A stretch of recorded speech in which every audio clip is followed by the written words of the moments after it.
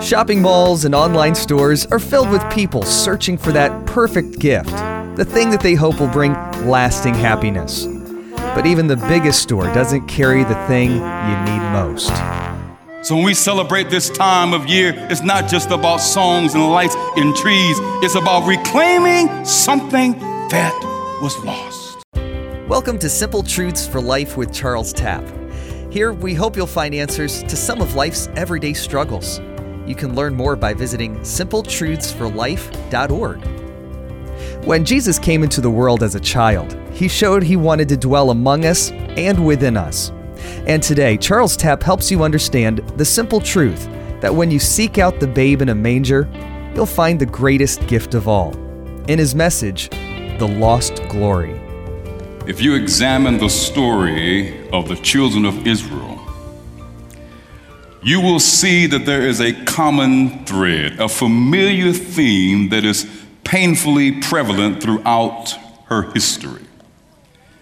It is one where the God of heaven reaches out as a loving parent would, and for a time she accepts that love and responds to it with the most careful of obedience. But then something happens. Israel, for whatever the reason, begins to travel down a path of disobedience that eventually takes her out of the protective arms of God. But like any loving parent, God uses whatever he knows will get his erring child back on the road of obedience and back into his protective arms of love. How many of you know that to be a fact today? Many times God's methods are misunderstood by his people because in his efforts to get Israel back in line, he uses what many counselors refer to as tough love. Tough love. At first glance, these terms seem almost to contradict each other, but not so to the one that truly understands the depths and the dimensions of what true love is really all about. But tough love is an expression that is used when someone treats another person harshly with the intent that somewhat harsh treatment will be beneficial to that individual in the long run. All throughout this country, there are what they call tough love boot camps that have been set up to assist parents in helping their unruly, out of control children to ultimately see the light. This tough love principle is usually implemented in one of two ways. One is for the individual, the concerned individual, to place the one who they believe their behavior to be destructive, to take that individual and put them in a situation or a set of circumstances that they feel will reap the desired results of getting that person back on track. The second way is to simply allow the individual an opportunity to experience in some non-threatening way the painful scenario that they have created for themselves in the hope that they will experience enough pain so that it will cause them to finally see the light. And this is where we find ourselves today in 1 Samuel and the 4th chapter. Here we find God's people once again at war with her enemies. But what is different this time from all the other times is that she finds herself in this predicament because she has not sought the counsel of God. Listen, whenever we step out and attempt to do things without first seeking the counsel of God, we are placing ourselves, our lives, our future, our eternity on dangerous ground. If you don't believe me, just ask those who have entered into some business deal, or ask those who made the decision to change their career, or just ask those who chose to get married without first seeking the wisdom, the counsel, the direction, the guidance of God. You just ask them. Here we find Israel in a war in which they should have never entered. And despite the overwhelming casualties of 4,000 troops that they lost in just the first battle alone, they were so determined to fight that they continued on. And as I read that this morning in my study, this is what came to my mind. Why is it that the military refers to soldiers as troops and not individual lives? Think about that for a moment. You see, saying that you lost 4,000 troops doesn't sound as painful as when you say 4,000 men and women were killed. Somehow, troop is to a lesser degree, less of a personal term than it is that of soldier.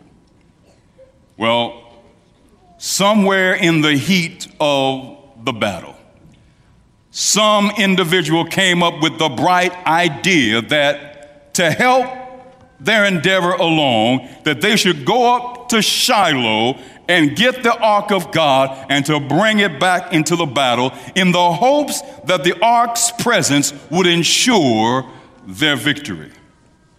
Their reasoning was that because the ark had gone before the nation in the wilderness and had marched into victory around Jericho, they thought its presence would guarantee them victory over the Philistine enemy.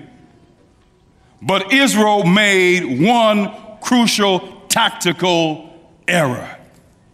It is the same error that God's people still make today, time after time after time. Here it is. They assumed that by having the ark of God in their presence, that it also meant that they had the presence of God with them as well. You see, the ark was God's footstool that symbolized his presence more than any other part of the tabernacle. And as integral a part as it played in the service of the tabernacle, listen, it was only a symbol of God's presence, and it was not a guarantee of the presence of God. You see, you're on dangerous ground when you think that God is with you when he's not. That's why Moses said, Lord, if you don't go with us, we're not going. If you step outside of the will of God and try to do things in your own power, you are headed for disaster. Does anybody know what I'm talking about today?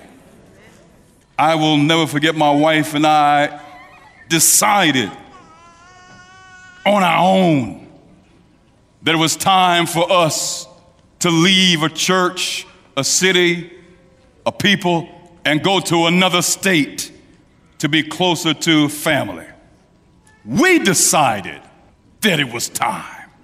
To make a long story short, we made all the plans that you make in moving, changing banks, and getting our child enrolled in another school. But as God would have it, it was not his will.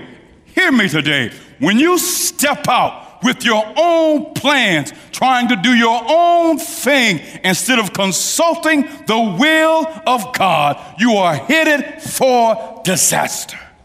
Some of you know what I'm talking about, not because you read it in the Word of God, because you have your own painful life experience. You are suffering pain and heartache right now because you stepped out before you counseled and sought for the wisdom of God.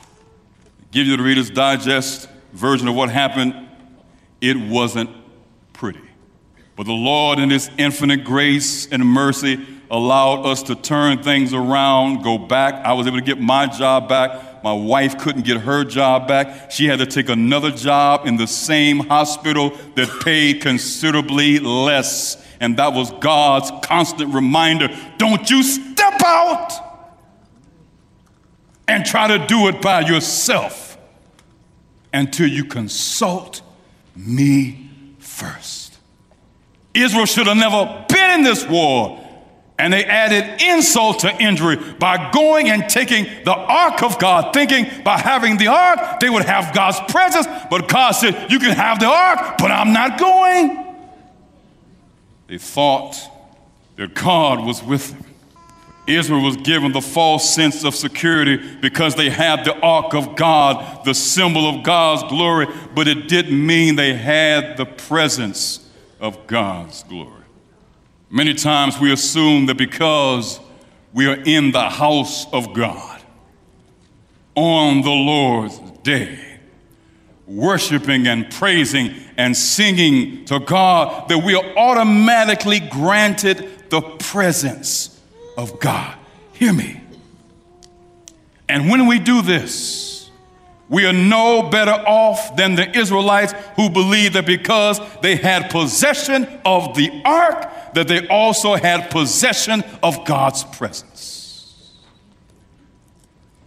Even Israel's enemies, the Philistines, were under the delusion that because the Israelites possessed the ark of God's presence, that the God must be with them. And no one knew better than Israel's enemies what the words of Paul meant when he said, if God be for you, who can be against you?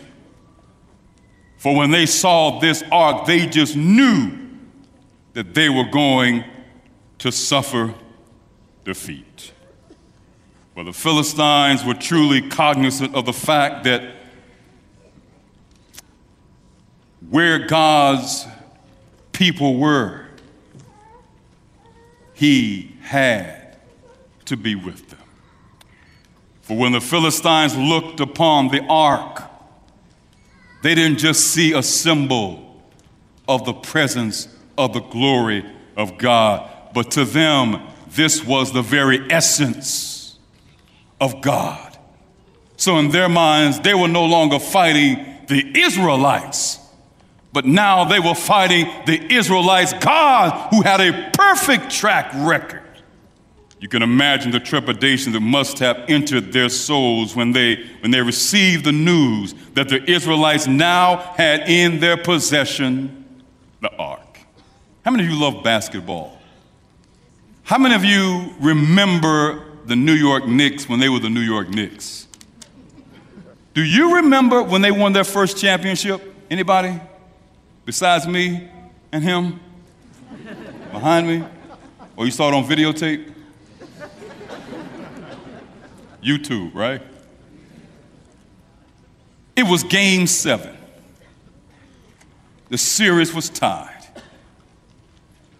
New York won, they would be the champions.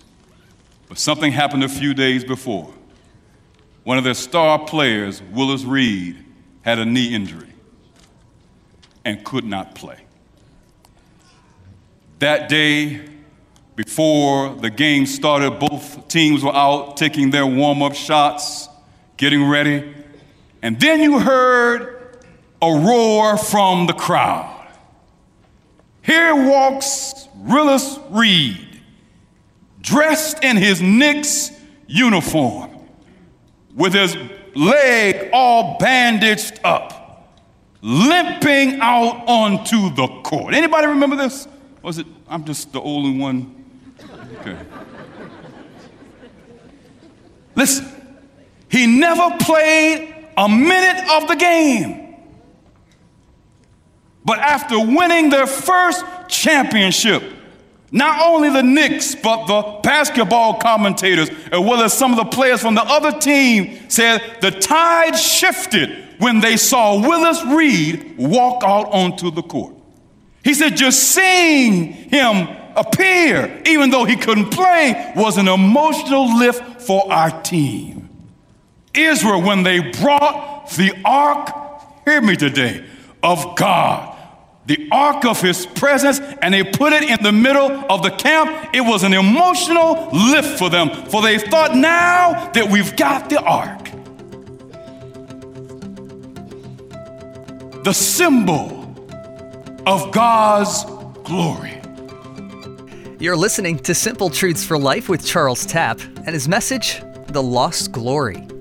And if you're enjoying this message or you'd like to find others like it, you can find out more by visiting simpletruthsforlife.org. We'll conclude with the rest of his message right after this. Jesus came here for you. No matter what your skin color is. Jesus came here for you if you're Republican, Democrat, neutral, don't know or don't care, or any political party. Jesus came for the far left and the far right, or if you're somewhere in between. Jesus came for the person who cut you off in traffic. Jesus came for the homeless, the poor, the middle class, and the rich. Jesus came for love. Love. Jesus came for you and for all his children. We're here to remind you of that. WGTS 91.9. Always encouraging. And 88.3 on the Eastern Shore.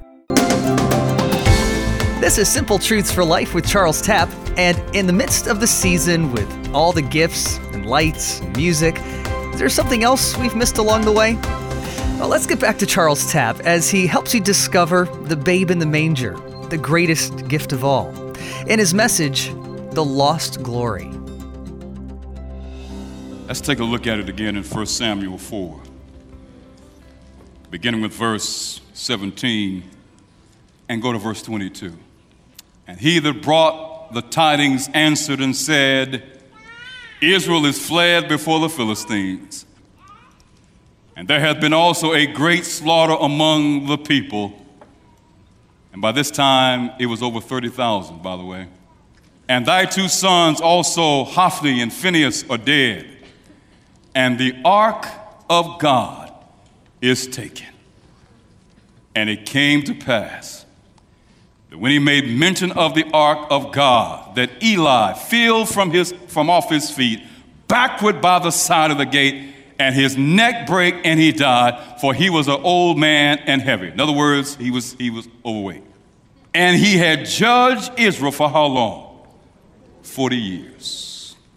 And his daughter-in-law, this is where it gets interesting. Whoever says the Bible is a boring book, you haven't read it. And his daughter-in-law, Phinehas' wife, was with child, near to be delivered. And when she heard the tidings that the ark of God was taken, and that her father-in-law and her husband were dead, she bowed herself and brought forth, for her pains came upon her. And about the time of her death, the women that stood by her said unto her, Fear not, for thou hast brought forth a son. Because in those days, if you gave birth to a son, you had done something. But we don't have sons, but we've still done something. Amen? But she answered not, neither did she regard it. In other words, that was not what was uppermost in her mind, that she had given birth to a son. Because if you're giving birth to a son, that could possibly mean you were giving birth to the Messiah. Verse 21, and she named the child what? Ichabod, saying, the glory is departed from Israel, because the ark of God was taken, and because of her father-in-law and her husband. And she said, the glory, once again, is departed from Israel, for the ark of God is taken. Now, I don't want us to miss the gravity of this situation. I want us to take careful care to the 4 pieces of bad news that were given to Eli. First, he was told by the messenger that Israel has turned and run. Secondly, that thousands of the Israelites, over 30,000 of them, had been killed.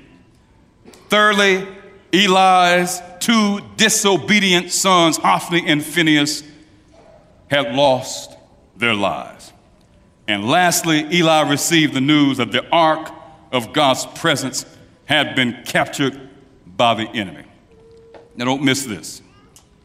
Eli, upon hearing the news, not the news of the death of his sons, but the news upon hearing that the ark of God was lost to their enemies, the Bible says, in a state of shock, he fell to the ground, broke his neck, and died. Not because of the sadness that overtook his soul because of his sons losing their lives, but because of the grief he felt because of the ark that was taken.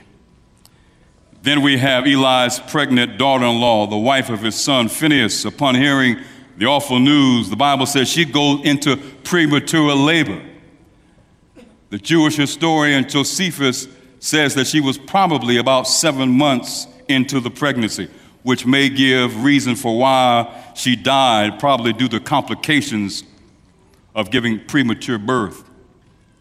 But notice that before she dies, and all of you women who are giving birth can appreciate this, and all of the men who have been there in the delivery room can appreciate this as well.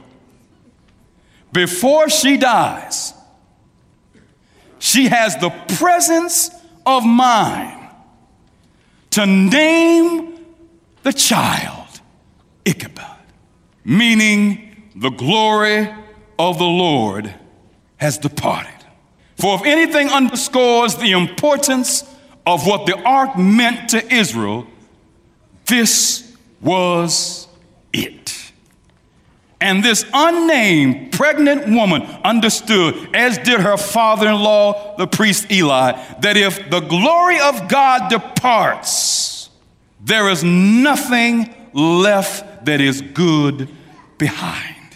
Someone once said that we can begin to understand what the church is talking about when we understand the words and the language that the church uses. For this word glory is an interesting word. It didn't even start off being a spiritual word, but later it took upon spiritual connotations, a spiritual meaning. But initially it simply referred to the glory of the prestige that a person had, that a man had, based on what he owned and based on his possessions. But when you look at it scripturally, when we talk about the glory of God, the only way I can describe it is the overwhelming impressiveness of God. It is how God chooses to manifest himself.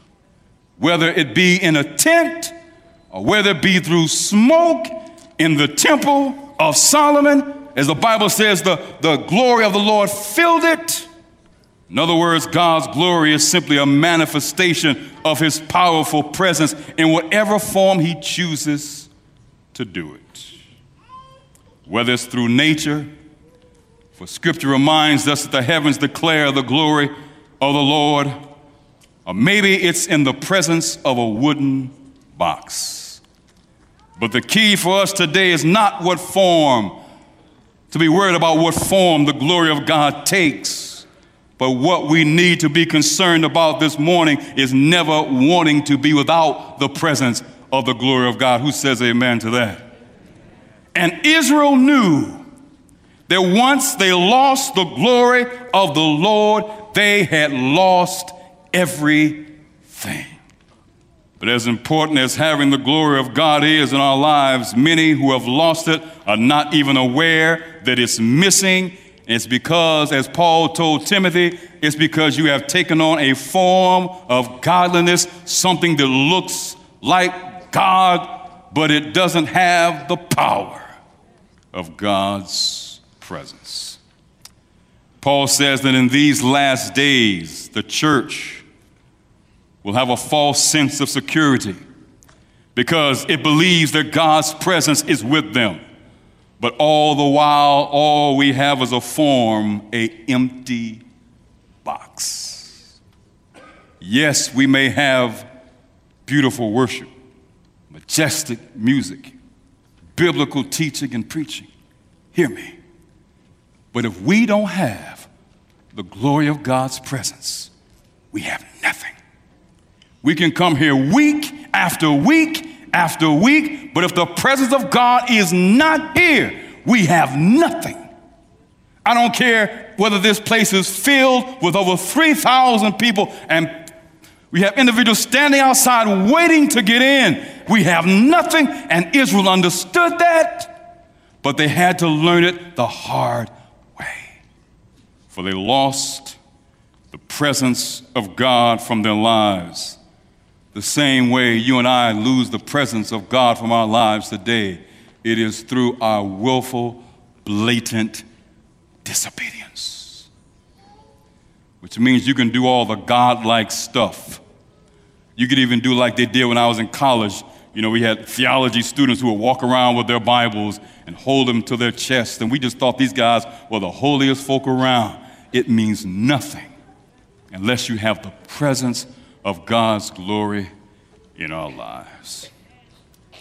You see, God is no longer content to have his glory manifested in tents, to have his glory manifested in temples.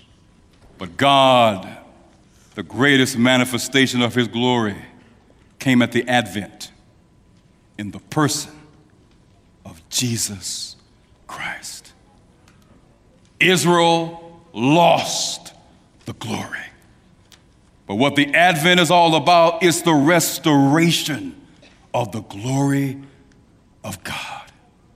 So when we celebrate this time of year, it's not just about songs and lights and trees. It's about reclaiming something that was lost. And through the life and the ministry of Jesus Christ, you and I can now have the glory of God in our lives. Just as it filled the temple, it can now fill our lives, and God's presence can be manifested through love and joy and peace and gentleness and goodness and long suffering. But many of us today, many churches today, need to cry out, Ichabod, for the presence of God is no longer with us. As we celebrate this Advent season, we need to do an inventory of our lives and ask ourselves, do we just have a form of godliness, or do we truly have the presence of God's glory in our lives? Do we just have an empty box, or does God reside in our tabernacle? For God is not content to manifest his glory in a crib, not even on a cross. For now his goal is to have his glory manifested in my life and in your life.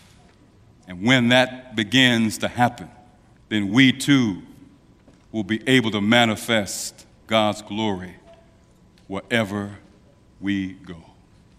We will truly be the light that God has called us to be. Yes, God's glory departed. It came through Jesus Christ. But now God won't be content until his glory is in your life, and his glory is in mine. But my prayer today is that my life will be an empty vessel, and that God's glory, just as he did in the temple, can come down and make residence here.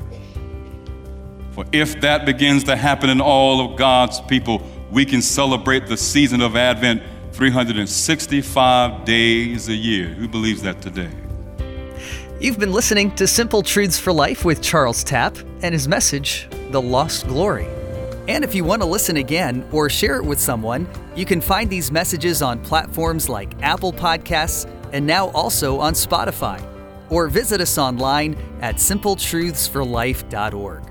Now here's what we're working on for next week. Sometimes in life, the best way for us to actually move forward so that we can truly become better, stronger, wiser, is to have the willingness to take a brutal, honest look at our past so that we might gain a proper perspective of it, as well as the role that God wants our past to play in successfully helping us to move forward to the future that he has planned for each and every one of us. Sometimes the best way forward is to have a willingness to take an honest look at our past. Next week, Charles Tapp explains what this means and how you can gain a better perspective as we enter a new year with his message, Better, Stronger, Wiser. Well, thanks for listening, and we hope you'll plan to join us again next week for more Simple Truths for Life.